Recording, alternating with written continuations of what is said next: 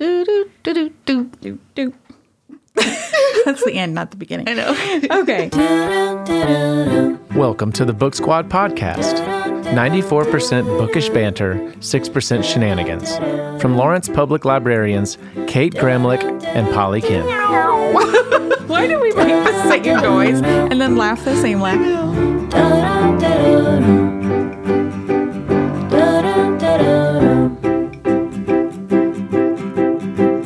Hey, Kate. Hi. You Molly? ready? Yes. Wow, you're extra ready. We're recording at a different time today. It's like, it's dark out. I mean, the sun just set. Yeah. The sun is setting a little bit later every day. which is Maybe, nice. yeah.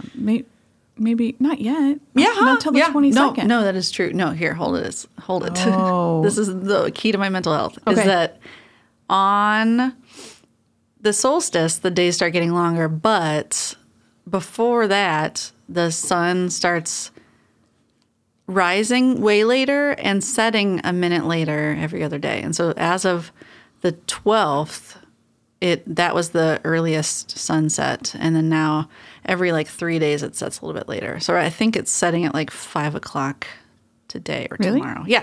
You joshing me? No, I'm not. No, I talked to everybody about this. Okay. No, there's a whole website about it. Never heard such a thing. I know. I just found out last year. and Librarian. I know things. Anyway, we're in the Sound and Vision studio. Yes, recording at near sunset, and it's making us wonky. But I had an entire giant piece of cake also. Okay, get ready. Mm-hmm. Why don't you throw some bookish news at us? Okay, I will. So it is end of year season for best books and best movies and everything. And the library, the bloggers have put together a best of 2017 post, and it should go live on around the 19th. That's the Tuesday. Mm-hmm. So we'll put the link in our show notes when it's ready. And I can't tell you what any of them are, so this is just a big teaser. Yeah, it's going to be surprise. Yep. I'm interested to see what the crossover is.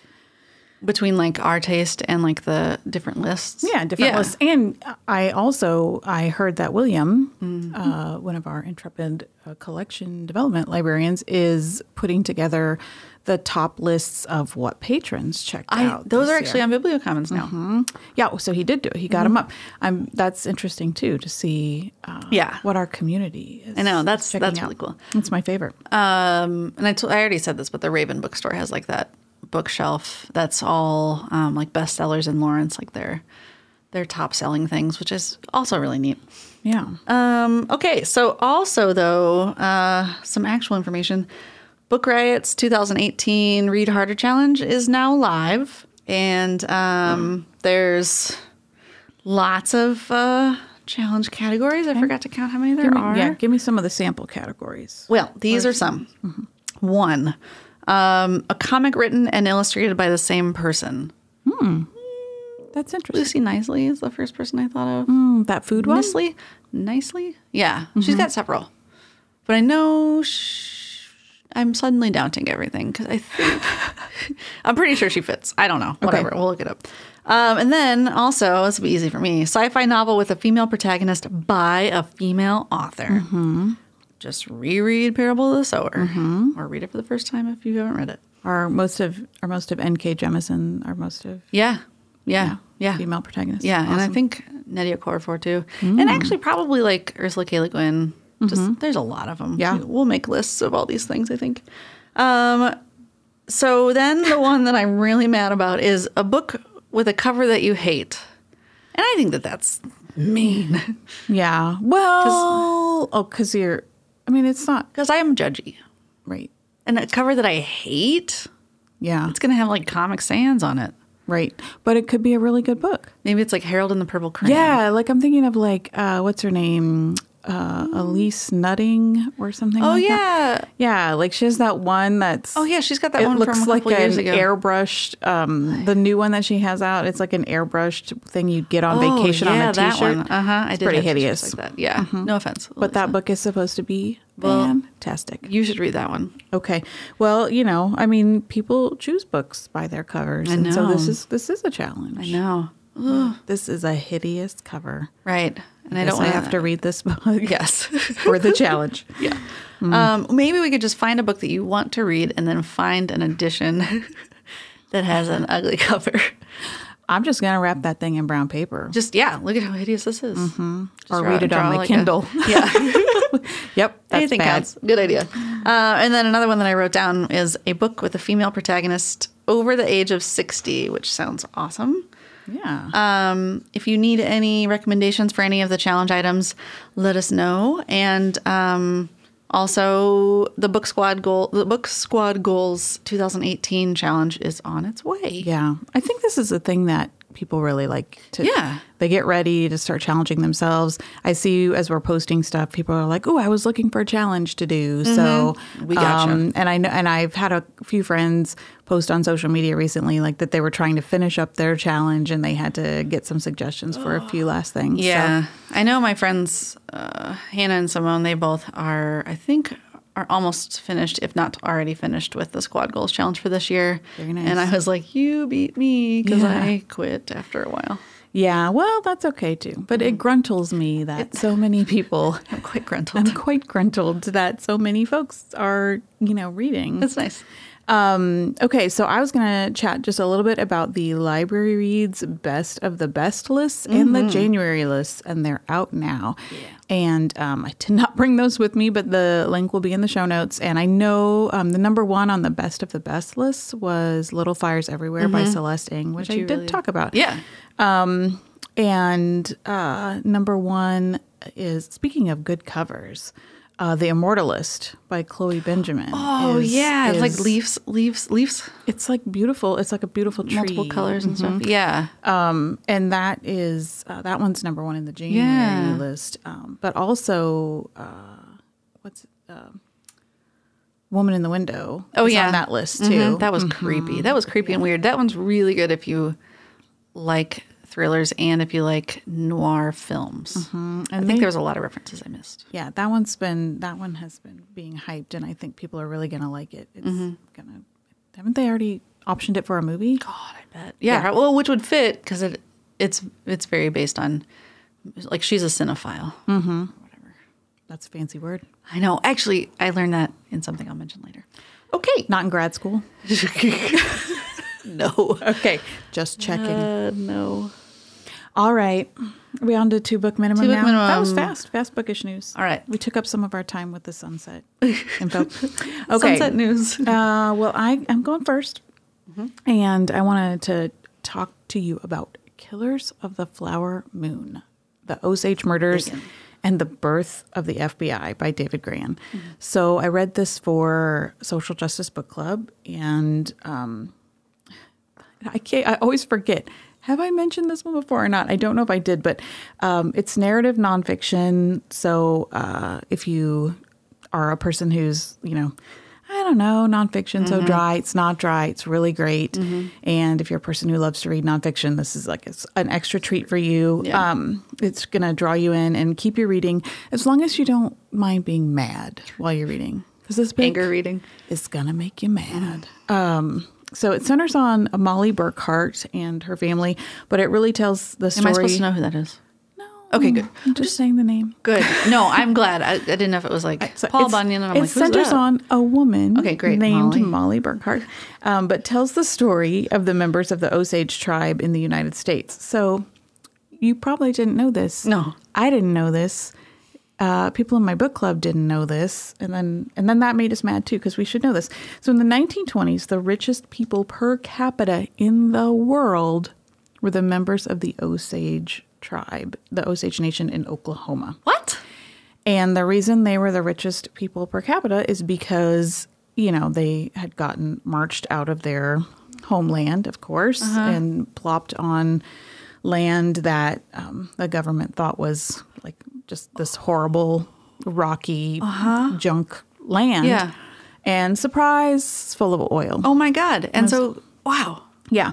So, first of all, I'm like, why isn't this ever taught in school? Like, I know sort of the generalities about that, indigenous people were treated poorly in the United States and were, slaughtered and moved around and all of that stuff. But like this particular, when did that happen? What happened to what happened to their money then?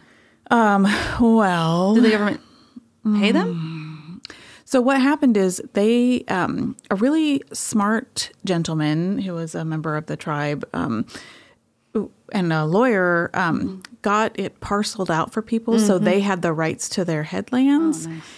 But then a rash of mysterious murders under weird circumstances started happening. And because of the... because of the way that Native Americans were treated at that time, and I'm finding out that actually this still happens. That they were they had the land was theirs, but they had to they were declared incompetent, and they were given a guardian who would sort of distribute their money to them. Yeah. And so, right. And so that didn't always happen. I mean, there were folks living there that, they were driving Rolls Royces and living in mansions and sending their kids like to Europe for boarding school and stuff like that. But there's some folks who just really couldn't access their money and then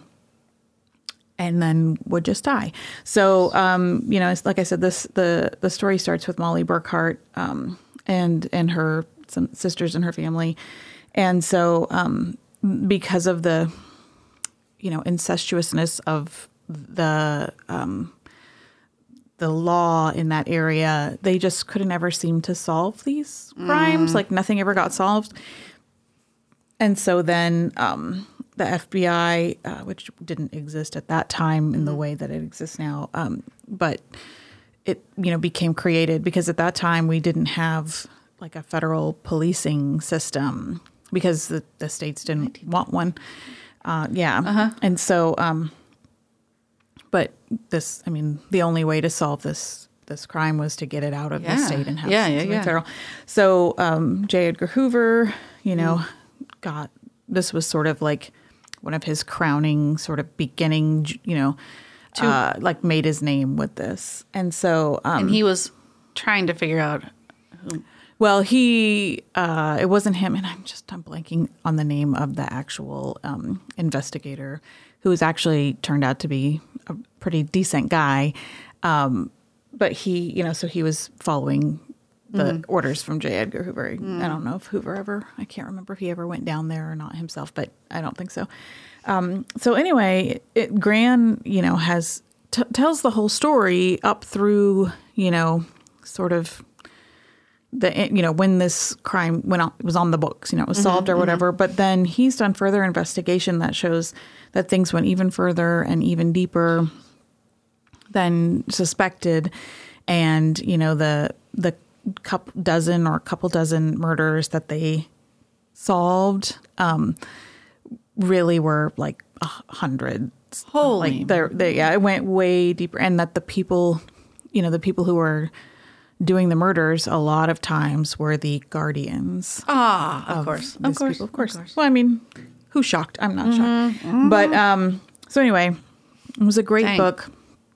It was not, it's not something where you're like, I want to read about. To be honest, I've always been like, no thanks. Yeah, but this actually, it was very interesting. It was interesting. There was this interesting intersection about this time in our country, and it really was an interesting time where. It was right around the time where everything was sort of becoming industrialized. And so, sometimes when you think of the 20s and you think of, you can think of the Old West kind of living in a sort of kind of primitive way. Or if you think about New York, New York in the 20s was, like Wall Street and Party City. Yeah. And so, the 20s was a very, depending on where you were. Polarized time in our country in some ways too. And so in terms of like where people just were, how they were living. And so this, this discovery of oil just sort of shoved these folks who were living very close to the land, did not, possessions were not a thing for them in that way, and just shoved them into this very odd circumstance, and it had sort of tragic. It was tragic, and still today they're doing this. Grant is doing this research, and he's stays in touch with folks from the Osage Nation there. So, what's the flower moon? The flower moon. So there are different moons. Different tribes have different names for the moons, and so the flower moon is like the time when this happened. Oh, okay, got it. And so anyway, it was been a bestseller. It is the list is a little bit long, so if you're very interested, get on hold for it right now because it's going to take a little bit to get it. It's a National Book Award finalist, and it is being made into a movie. Martin Scorsese is to direct, and Leo. I love him. Leo DiCaprio. I love him. Is to star. I bet he's the agent. I bet he's hot no matter what. Oh, I didn't know this. Oh yeah. Oh. No, he's my longest running celebrity crush. I don't talk about him a lot. Our love affair is nice and private, but nice and private. Yeah, I mean, I used to have. Did you have posters? Oh, yeah. I'm thinking about him right now. Yeah. Oh, and yeah, when he was on, Growing Pains as like the bad nephew. Oh, unfortunately, I had posters of someone else who was on Growing Pains. No. I know. I'm so embarrassed right now. I can't even say it out loud. Christian something. Nope. Probably right, because it's... Starts with a K. I'm not saying it out loud. Let's move along to my next book. Well, I hope that Leo does not get called out as being sexually predatory. Oh. I'm just now if there's anything about anybody, I'm just like, well, what are they going to Oh, please anyway, this just got Please end up being a nice person. Okay. Sorry, well, speaking of... Yeah. That leads into your next one. Speaking of when guys aren't nice people.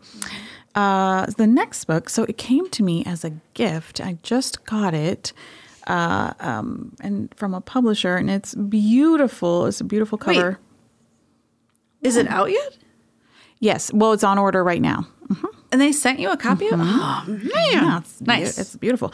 So Women in Power, A Manifesto by Mary Beard. It showed up and it's lovely. It's a slim volume. It would make a really great gift because it's actually based on 2 lectures that Mary Beard delivered, one in 2014 and one in 2017. Ooh. So she took those and then turned them into this manuscript. And she actually...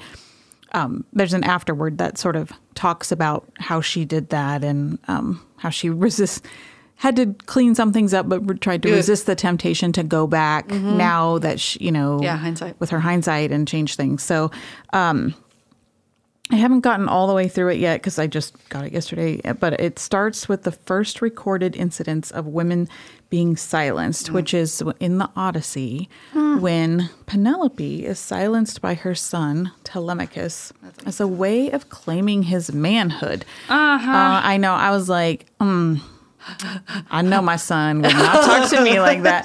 So, no, he was something like, remove yourself and go back into your quarters and she said, let not your voice be heard in the realm of men or something. She said, I brought you into thine world. I can take bring you thou out. I think you're confusing the Odyssey with anything William Shakespeare wrote. I don't know. But so anyway, I mean, she actually really does a good job of sort of breaking this down, that maleness, like at that time, especially in the Greco-Roman sort of world, maleness and was equated with public speaking. Right. Like being able to do this oratory is like a big deal. And it sort of drew that line between like, and, women's voices were, in writing were referred to as braying or yapping or barking or, mooing. I mean, just mooing. Yeah. So, mooing. So there's this sort of very entrenched, Western classical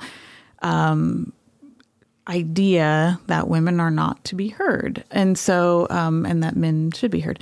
So she examines that, how the public voice of women came to be silenced. And so she says, it's quote, as far back as we can see in Western history, there is a radical separation real, cultural, and imaginary between women and power. And so then the second part of the book, she really tries to draw, through the whole book, she draws parallels between how the classics have laid that groundwork for separating women from power and the mechanisms still used today.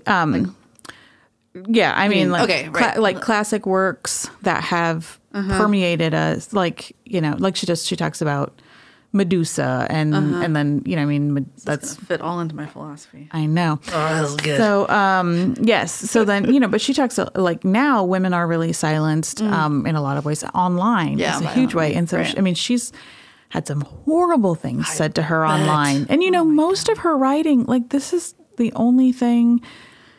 Most of her writing is all about like ancient Rome, ancient ancient civilizations. She's a classic scholar, and so the New Yorker called her on the back of the book. The little blurb was like troll slayer. That's awesome. And I was like, yes. And she's sort of like in the little beginning. You're on the book flap, like the last sentence as you're like going into it is like, how many more centuries should we be expected to wait? I mean, yeah, we're talking about, long time. A long time. It's not just more than centuries. Yeah. Right. And when you think, and so when people say, aren't we equal yet? You know what I mean? It's no, I mean, no. No, because or else she'd be able to say anything without having given rape and death threats. Right. I mean, and it's just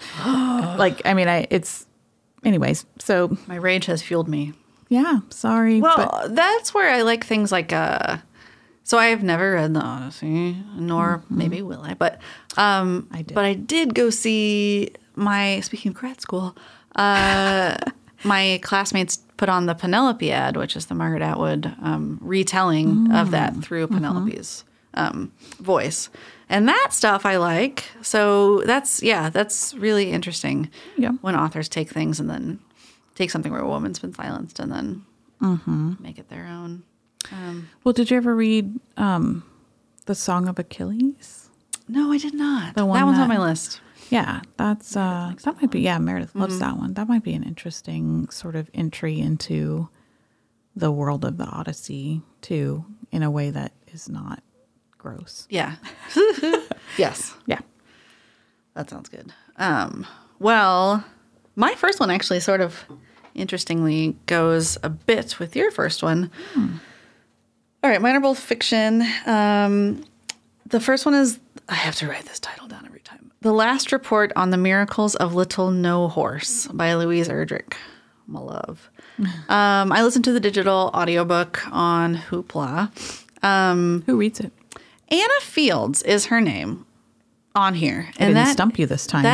No, I wrote it down.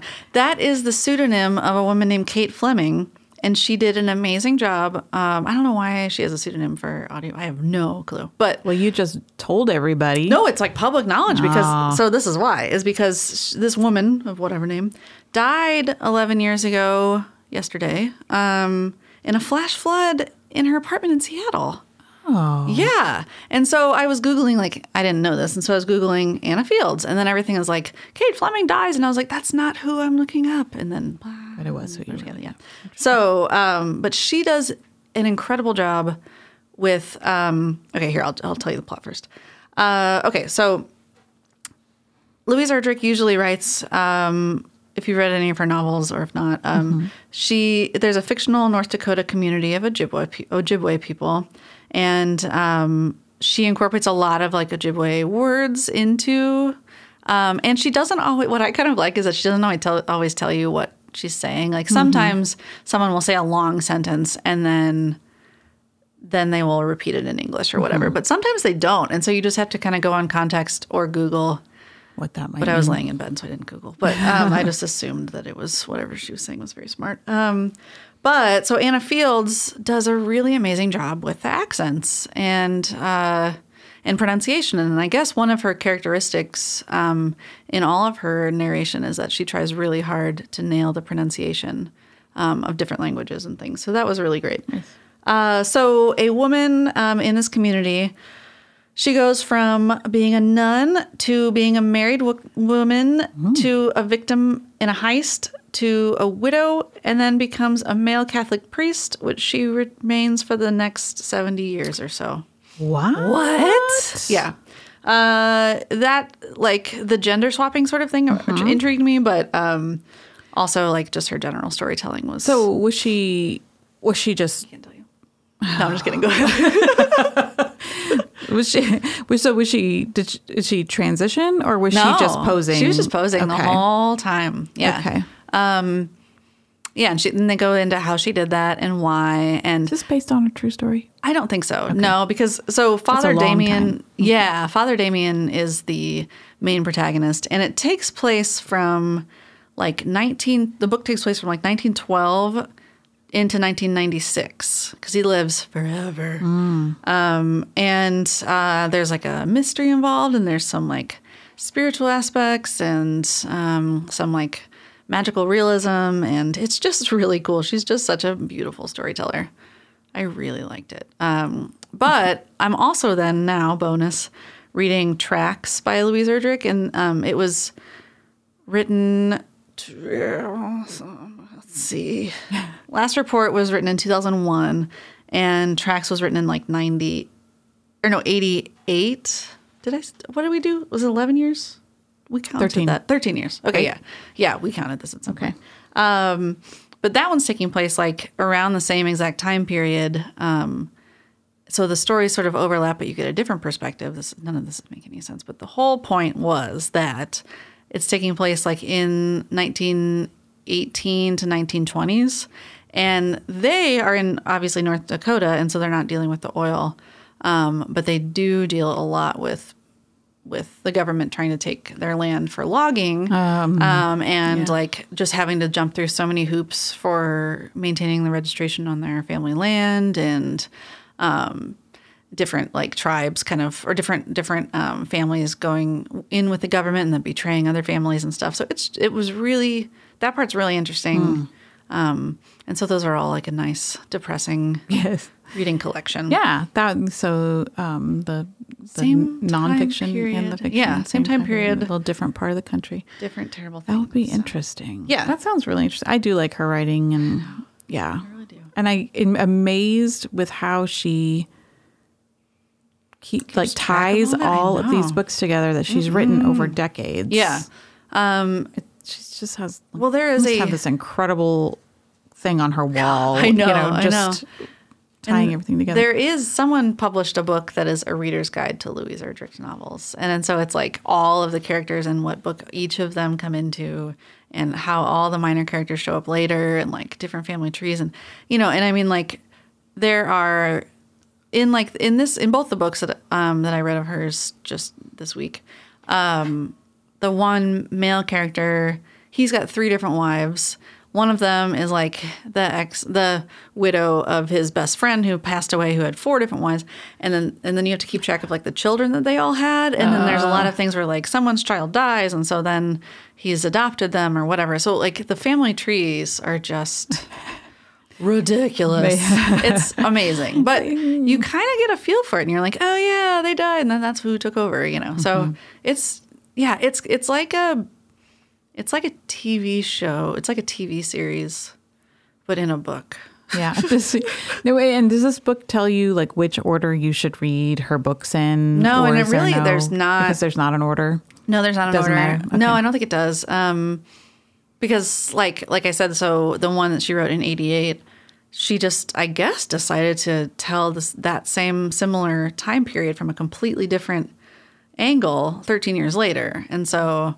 No, I would say read Love Medicine first is my usual advice. Okay. But you don't have to. It's so much. Anyway, right, cool. I have another book. Goodbye Vitamin by Rachel Khong. That one came out in 2017. It's quite a bit of feels in fewer than 200 pages.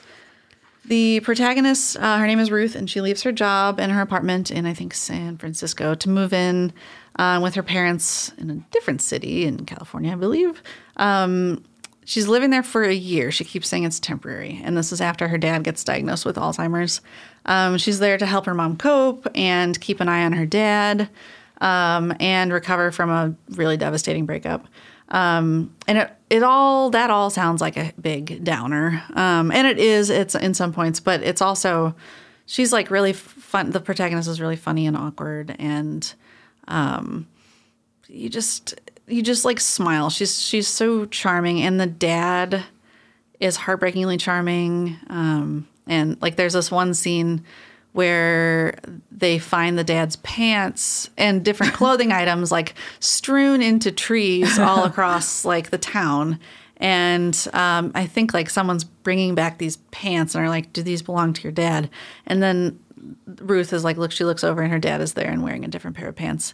And he was just mad that they had to write his name in them because he's lost them before. And so in like a moment of clarity, he like had thrown them out the window and stuff. And so it like, which is sad and funny. Yeah. I don't know. It was really charming. That's how life is. Yeah. Sad and funny. All the time. Well, that book has been intriguing me because it's so small. In the title of it, you're like, what does that even mean? Yeah. And the cover's beautiful. Yeah, and it really is. Color. Yeah, and I think it's one of those where I'm like, yeah, I should really look at that one. It was and really I just fast. Haven't. Okay. It's fast. And also, if I remember correctly, it's like 196 pages. And I think that the pages are like sparsely laid out. So so it even goes faster than that. Okay. Well, all right then. Gosh, so that was 2-book minimum, but we talked a long time. It was almost like 2-book maximum. Yeah. So let's see. That was featuring Killers of the Flower Moon and Women in Power, The Last Report on the Miracles of Little No Horse, and Goodbye Vitamin.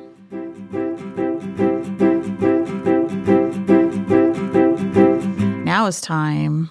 Are you ready for this? She said. I think so. We're both processing this book a lot still. We're still processing it. Let's say what it is. And I want to read again. Yeah. So Hope in the Dark is the book that we are reading or have read. Queen Rebecca Solnit. By Rebecca Solnit. It was originally published in 2004, republished in 2016. Mm-hmm. And I think an edition came out between then. Yeah. 2009 or something. Yeah. Okay, so why don't you do the description? Okay. Hope in the Dark was written. I can only read out loud if I do a voice. Because I get too embarrassed otherwise. You're weird. I'll try not to. Okay. Hope in the Dark was... No, that's a different voice. All right. Hope in the Dark was written in 2004 to counter the despair of radicals at a moment when they were focused on their losses and had turned their backs to the victories behind them. This was right after Bush got elected the second time. And we were like, what the heck? Mm-hmm. Okay. And turn their back on the victories behind them and the unimaginable changes soon to come. For better or for worse. In it, she makes a radical case for hope as a commitment to act in a world whose future remains uncertain and unknowable. Right. And she makes the case that uncertain and unknowable is a good thing. That's the thing that I have talked to my therapist about after reading this book. I was like, I don't believe it. Uncertain, unknowable is a good thing. Yeah, we don't want the future to be written. We want people to feel like they can be the authors of the future. Yeah, but you just don't know who has the pen. We all have the pen. Yeah, I know, but who has a big pen? Okay, right. I take your point. So, this book was just a very. It was very chewy. Like I was just gonna say meaty. We're hungry. Chewy. Yeah, I could take a little snack right now. I could have a bite to eat. Mm-hmm. So it was. It's different. It's not like it felt almost like an academic book, but it wasn't particularly academic. It was different essays of hers, right? Yes. Okay, and they were, and so sometimes one critique that I heard in my book club and that I also had was, it's kind of a lot to take in all at once because some of the essays, or the portions, were sort of repetitive. They were. Right. And that was kind of good. because it really hits it home. Right. But if you were bored to begin with, then it's not going to be good. Did you have some people who were bored to begin with? Okay. Yeah. So yeah, it was. I think that was the thing that almost made it harder for me, the repetitiveness, because I think I don't know. My brain was like, wait, we read this before, and then I would get things mixed up. Like I would mix up which essays were about which things because. Yeah, like sometimes they were almost verbatim, like very similar sentences. I wonder why she did that. I don't know. I mean, I guess because if I've written an essay, it's written. I know, and I'm but- not going to go back and tinker with it Well, but because I I'm want- putting another essay next to it. I mean, maybe someone Maybe would. then don't put the other. I don't know. I don't write a book. I don't know. I don't know. But it that I guess that is that would be one criticism, and it didn't. I wasn't like, oh, I hate this book because of it. It felt like It kind of feels like deja vu when you're. Yeah. And I listened to it, and so there Yes. was definitely deja vu because I was like, did I fall asleep? yeah, I And- did. I read some and listened to some, and so that was, and then I even read along while I was listening. That's smart. How did that go That for was you? actually, I think that was pretty good. Okay. That kind of drilled it home. Because the sort of academic language can be kind of a lot to listen to, and then if I'm just reading it, I'm going to just close my eyes and Right. give up. I had a little, I'm having that, it's dark and I want to go to sleep. So getting that reading done at night has been a little hard. So, let's talk about how we felt about it. Let's talk about our feelings. So you said you had to talk to your therapist about this book. Well, because I took the quote. Okay, so I took the quote. Spoiler alert, I have a lot of control issues. This is a thing that you'll know if you have spent 1 minute with me. So, reading... Here, let me find this quote. Rustling the papers on the podcast. This specific stinking line... Okay, it says, hope locates itself in the premises that we don't know what will happen. And that in the spaciousness of uncertainty is room to act. That goes absolutely against my gut feeling. Why? Because Why do you think? this is going to turn into my psychotherapy hour, but I feel like uncertainty to me, and I think like culturally, uncertainty just feels like such a lack of control, or like a lack of agency, because you're like, you don't know what's going to happen. And I mean, it's kind of like if you move to a new place, you don't know how that's going to go or what's going to happen, and that could be scary, or you can tell yourself that it's it gives you plenty of space to do new things. Right.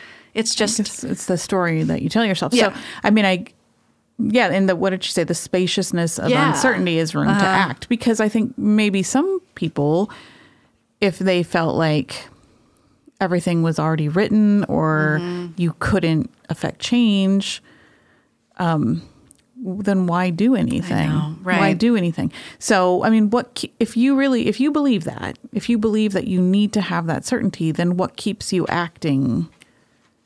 well, because I'm certain that I'm right all the time is a problem.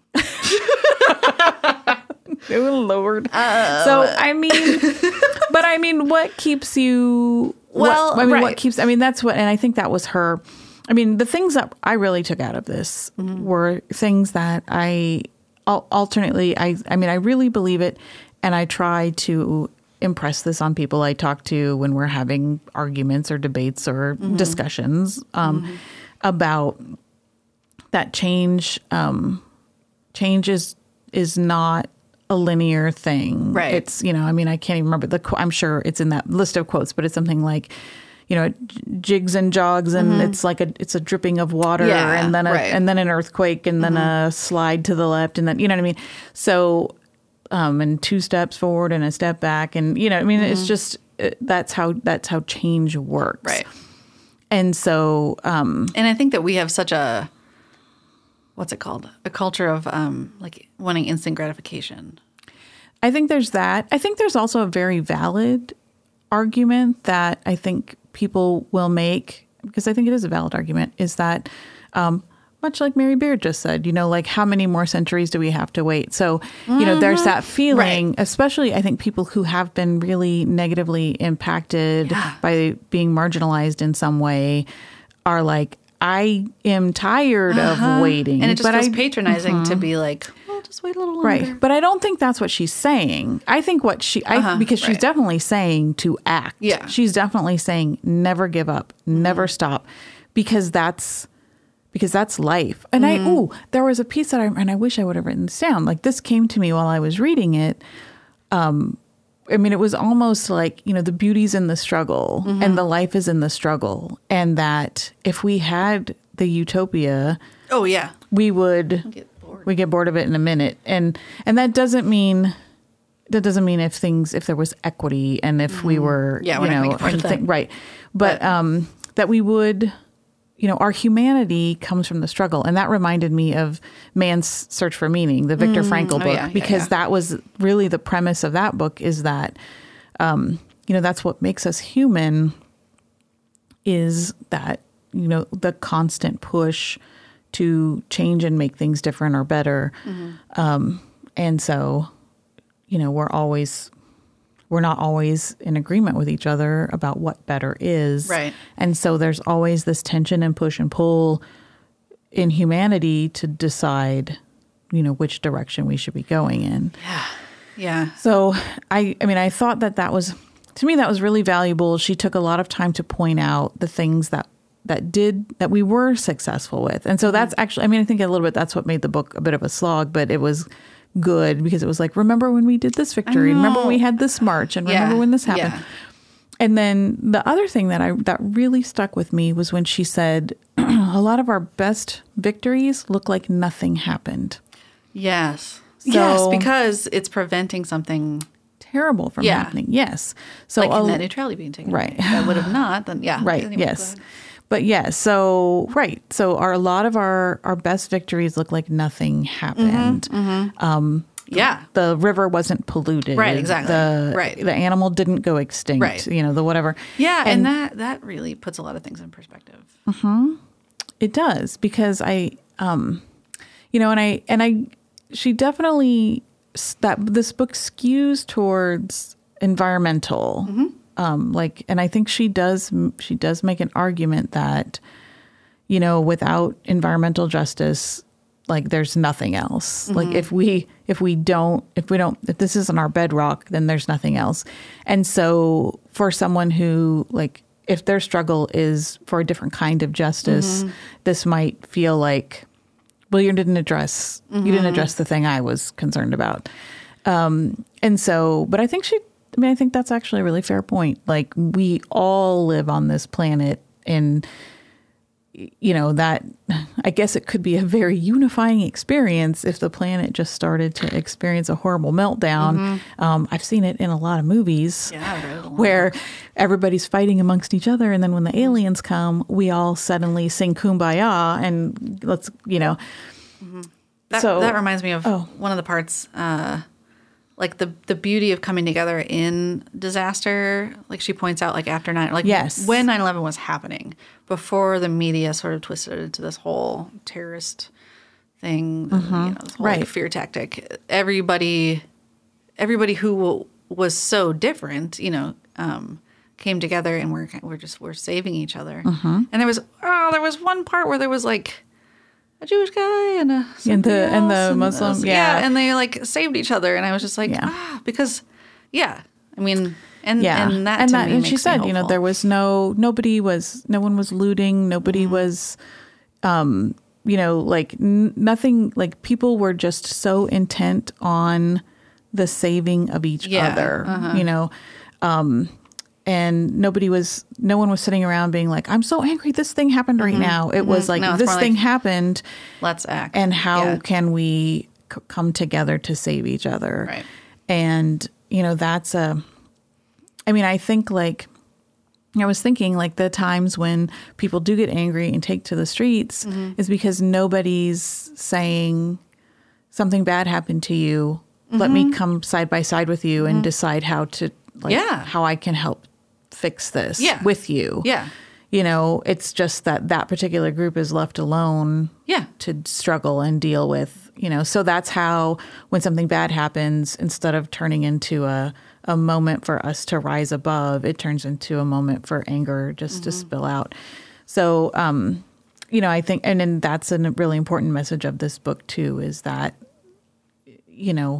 we are all going to have to just commit to acting like all of the time. And I think, and you are going to have to acquiesce to the idea that you never get to stop acting. Like we're always going to have to save the whales while there are whales. Yes. Yeah. Like there will never be a time, which I think maybe can sound exhausting to people. Yeah. But it sounds exhausting. It does sound exhausting. Now I'm thinking about it. Yeah, it does. There was a quote about joy in there, though. Oh, yeah. She has a whole other section, too. She has a section where she talks about self-care and what that means. I have a question about that. Yeah. Joy. I wish I could do a keyword search on paper. That would be a lot easier if I could just do a Control F on... this isn't an episode of The Jetsons. Well, this says, joy doesn't betray but sustains activism. That one? Yeah. I mean, she talked a lot about that, where some people kind of felt like, as long as you're right, a couple things. I mean, as long as you're an activist, you should always be wearing your hair shirt. You know what I mean? Like, you should never be experiencing moments of joy because someone somewhere is having a rough go of it at this very moment. Like some animals dying right now. Yeah. Yes. And to that she says, "Pooey." Yes. Jog on. Yeah. I think she says to that. And then also, what was the second thing? No. Was it self-care? Were you talking about? That's what. Okay. So here's my question. And I don't think it's like answerable necessarily, but so how did I write it down over here? This is a very paper-focused podcast. Okay, what's the line between self-care where you are you are taking a break from the inundating terrible news, versus sticking your head in the sand? Like, when do you know to like tap out and be like, okay, I'm going to take a time off? And then when is that? How do you know when that's the best thing to do so you avoid burnout, or how do you know? Because sometimes people will do it, but then they'll actually I'm taking a break from all the news, and it's like, well, then you're not paying any attention anymore. I don't know. Well, do you feel like she answered it in the book? Do you feel like she touched on that? I think she did, but I think that I don't know. It feels to me like so much has changed since 2016 even, Yeah. And I wonder, I think that, and what does take a break from the news mean to you? A person might just, get the New York Sunday Times and read through that and then not engage with the news the rest of the week, not be on social media, not even listen to NPR or just a regular radio station, whatever. And because they're getting news, they're reading it, they're not getting it, they're not on the 24/7 news cycle. Right. But they're up on what's happening in the world, and then I guess they go about their business. That sounds like a nice balance. Because I don't know. I think there's a lot of people I'm positive there are people who live out in the forest and aren't connected to anything, and I think people who live in the suburbs and aren't connected, but are saving salmon out there or what? You know what I mean? They're doing something. They're instead of being connected to their device and just filtering the news, they're actually just doing something. Yeah. Okay. They're actually taking a break from news and from the action. Yeah, I don't know. Well, I think that's individual. I think that's actually individual for everyone. I do feel like she addresses that in the book about what action might look like for you, because it's not going to look like everyone's going to have different action. You might want to march in the streets. You might want to write letters. Right, exactly. Yeah. You might want to, that was you know, nice that she said that. Yeah. that it will look different. You might want to send money. I mean, it looks different for different people depending on their life circumstances. So I don't know. I think maybe we've because of you know what we see in our in social media, because we're very connected to social media. Yeah, we are, you know, we feel like constantly, okay, I need to write a letter for that, and I need to send money for that, and then I need to be at this vigil, and then I need to go to this thing, and then, you know what I mean? Because I think we're just listening to the noise, and we're not getting, I don't know, maybe we need to filter the thing that we feel like we can do and commit to. I think that takes a lot of soul searching. It does. Yeah. That sounds like an awful lot of. It does. And I think when you, just as I was saying that, I was hearing another person say, well, isn't that nice that you can. I know. Isn't that nice that you can decide. Is it just enacting privilege to be able to choose the, focus you're going to have? Because I'm not experiencing certain things every day, Well, honestly, I mean, that I think maybe if we sat down with Rebecca, had a glass of wine, chat a little bit, hey, Rebecca. that might be why, and maybe she even said it in the book and I missed it, but she's a white, educated woman of some economic privilege. And so for her, focusing on the environment is, because maybe that seems more esoteric for people who are in right now, right. in a marginalized group and fighting for that particular marginalized group's rights. Yeah. So that's where it's hard for me to think environment is the most. I mean, obviously, but then people, someone has to fight for the environment, and if she's not experiencing that sort of trauma within a marginalized group, then why not her? Oh yeah, I agree. Why not? I just think it's hard to prescribe. Not that she was doing that, but I think it's hard to prescribe that to people who don't have the same privileges as you do. Yeah. Well, I think she wouldn't. That's why I think she would say, I guess maybe the argument then is okay, well, if you go off and fight for the environment and you leave all people of color to just fight for racism, then, I don't think that's what she's saying. No. But see, this is the problem. Ooh.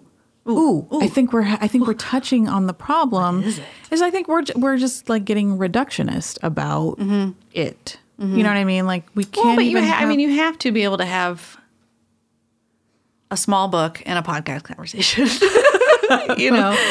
Yeah. This is what I think this book is supposed to do, is that you read it and you have these conversations and you think through it. And you, because she's very much about everyone wants to, naysay that you've done it wrong. You shouldn't, why are you celebrating that? It's not done. I can't remember what she said. I've got an example of this. I know. And it's just stop it. Yeah. Okay, so for an example, last year, there was a march rally downtown Lawrence, and I can't remember if it was right after the election or right after inauguration, but it was a rally I don't remember. against the 45th president. Yeah, I don't remember. Well, and it was organized by these high schoolers who were so freaking brave, and they're dealing with being in high school, which is the most miserable time of your life, and they put together this march, and there was a huge turnout, and then they faced criticism from several other people for one thing or another, for it not being this utopic rally. Right. And that just made me so sad, because not only, does that distract from the joy of having put together something amazing, but it also gets you out of doing your own dang rally, Yeah. And that's, I think I really liked what she said about how optimism and pessimism are ultimately both useless in the same ways, more or less, because if you're certain that everything is going to work out, then you're excused. Or if you're certain nothing is going to work out, then you're excused. Right. So, yeah. So you just keep... There's that tension of just like, just not knowing. Right. And so like you don't know that everything is not going to be terrible. You don't know that, but you do know if you don't do anything about it, The chances of it being terrible are greater. Right.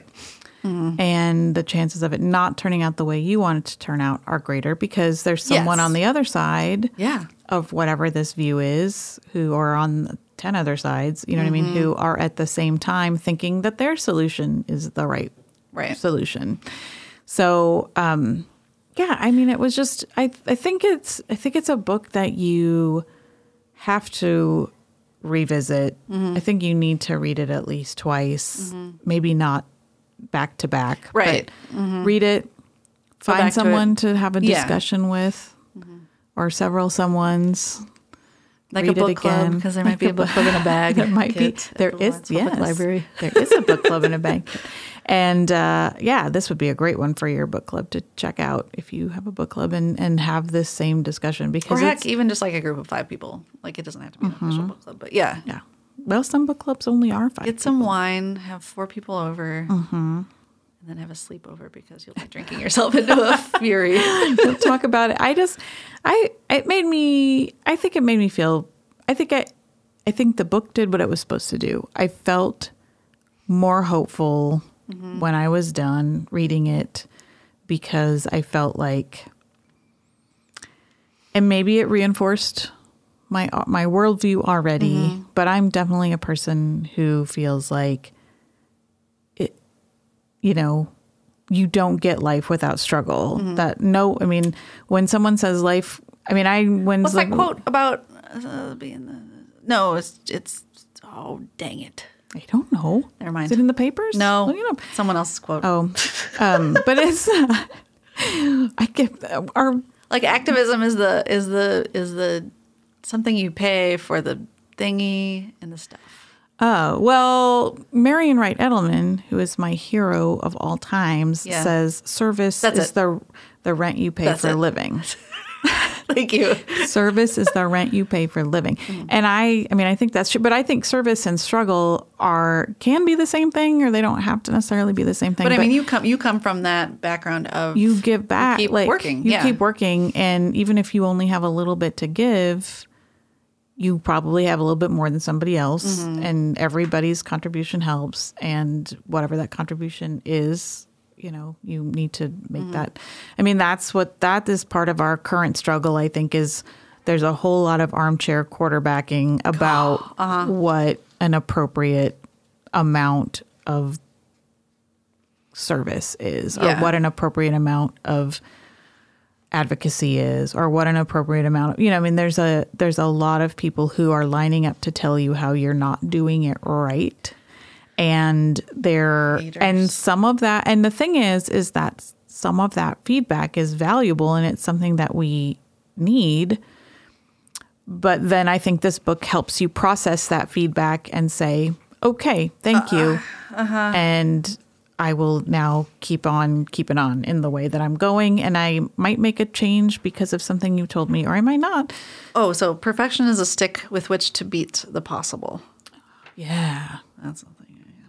I get the sense that nothing is impossible is the other piece that she wants us to take away. Because once you've decided, the only thing that you should consider an impossibility is that you will one day be able to just stop and rest. Right. And not have to ever be an advocate for anything again. Because that's not going to happen. She's very clear that this is your life, and this is the next generation's life, and this is every generation of humans ever will need to struggle for progress. But also there's joy. But any progress there is to be made just will take your whole life, and then and I think that instead of like if you're looking at like Sweden's Paula Taylor's thing on maternal leave is so much more amazing, and then you get like mad at Sweden for being greater. So like instead of focusing on why can't I live in Sweden, it's more like how can I make Sweden? Right. How can I bring that? Can I bring a little Sweden to here? Right. Yeah. I don't know if that's possible though, but now I'm thinking of the Swedish Chef. Maybe it's time to move along. Okay. Well, that was deep. But I've been recommending this book to everybody, and not because it was like, what a great read. No, but like, it was what a thinker. It was a necessary read for right now, I think. Although I would really like to know her thoughts on since like Standing Rock and since Trump and I since mean, a I lot of think things. that was, I mean, she talked about actions like that in the book. So, and then that was an eye opener. That was the other thing we both said was like, wow, I didn't know a lot about this stuff that happened. Yeah, like I want to know more about Zapatistas and stuff. Yeah, I didn't know anything about these things, and it was because I was It's not put in history books, no, but yeah. or I was in high school, or I was in college. I mean, But also, I don't think it was out there. yeah, it was not very mainstream. So, so yeah, there's a lot to learn, a lot to know from this book. But we should stop reading and start So talking we about can't always be start reading. talking about what we can't always be reading. What are you up to this week, Polly? Okay, oily potatoey goodness. It's latke season, and my body is ready. The upside of that is I will not have to be moisturizing at all this You're gonna be week. greasing everything. I will just, I will just be creating Your my skin will own. be perfect, The downside is that my house smells like fried food until Valentine's Day. That's not a downside I necessarily. mean, maybe. Yeah. I mean, maybe it's a downside because when you walk in, you're like, oh, that was from 3 months ago. Yeah, there's nothing here. Womp womp. So, and then the other thing is I need to get caught up on my holiday viewing. So far, I have a list in my head. I don't ever have it written down, but Emmett Otter's Jug Band Christmas. Yeah, that's your fave. It's my favorite. Oh, I know. when the River Bottom Nightmare Band wins, and then Ma and Emmett find out that all they really needed was each other. Oh God. Whew. Okay. And the Family Stone. Oh, my God. I know that was all. That's also that's a laugh and cry though. Yes, it is. So I've seen Emmett Otter. I've seen Family Stone. This year you have? Yeah, I've seen Die Hard. Nice. Oh, and I forgot Elf. And I saw Elf. So I've got some other ones I need to catch up on. Is Love Actually one of yours? Yes. Okay. I love Love Actually. So, we won't talk a long time let's about just this, but I know some people are haters, but I love Love it. Actually, yeah. And I think here's the thing. I think my kids would love it. And now they're all able to watch rated R movies. Yeah. But there's just the one couple. The porn couple. Yes. Yeah. Well, you can't watch it with them. I can't watch it with them. You don't see anything though. No, you you see side boob. see some stuff. No, you see some stuff. You do? Oh, But- I blacked out. But then you don't. Also, it's so like And it's just so sweet. It's so sweet And they're and so like nervous. clean, and I they know. make it together. And it's like it's John Watson. It's Bilbo Baggins. That's not selling it. So I just think they would really love it if they watched it. And so Well, you should just have them all watch it gonna together. be like, and then hey, you can why peek don't- in and be like, hey, why don't did you- this happen? Did this happen? why don't you guys watch it and then we can talk about it? But and I'm not even like a big prude. I just know that they get super Yeah. embarrassed Yeah. when we watch You a don't wanna movie see a and there's boob in front of anything your mom. even remotely sexy times that happens. And so That's but so I funny. just Yeah, it's good. I love it. Oh man, yeah, we could have a whole episode. Okay, Let's do a all whole right. episode on That's it. Okay. I've got thoughts, but I've actually watched a thing on the screen for the did. first time ever in a long time. yeah. I watched She's Gotta Have It, the reboot on Netflix. I binged the whole season, which was like 10 episodes, and they're only 30 minutes apiece. So it wasn't that big of a time commitment, but it was most of one night and then the next morning. And I love it. I love it so much. I miss Mars. I love it. I love it. I love it. And Well, you gotta watch it. I never watched the original. You and probably don't want to. I know that Anne's and Spike Lee has like talked about how he regrets a lot of things in the original, which I find refreshing, you know.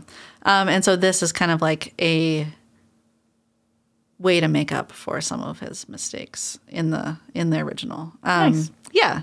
That's my main thing. And then also I'm in the process of splitting up my Third Thursday book club into second and third Thursday and trying to remember who and what book we're reading and where we're going. You're just I know. getting, well, we can't talk about that. That's reading. Oh, yeah. This is a segment where we No, don't the talk book clubs, about this is like I'm writing down names and I'm figuring, talking about. that's fine. Well, that'll be nice though. I mean, it's nice. Book clubs are hard when they get too big. I mean, it's like great that it's successful. A ton of people are coming, but it gets hard to have those. Like I can't hear anybody. Yeah. We like to have those. I mean, look how long we can talk, and it's just the two of us. I mean, I know. come on. All right. So let's talk about what's happening at LPL or around town. Well, most of these are going to be show notes links, so we'll do it fast. Winter Reading Bingo is in progress. Yes. Sorry, I have to do that. All age info is on our website. I'll link to that. And then next is also through, oh man, that's coming up fast. Through 12/22, which is next Friday, the winter supply drive for the Lawrence Community Shelter is at the library. And so you can see a Facebook link that I'll post with details on that. Okay. And we got some closures. We're closed 12, 24, and 25 for Christmas Eve and Christmas Day. We're closed 12/31 and January 1, 2018. Yeah. It's peeping at us. Man.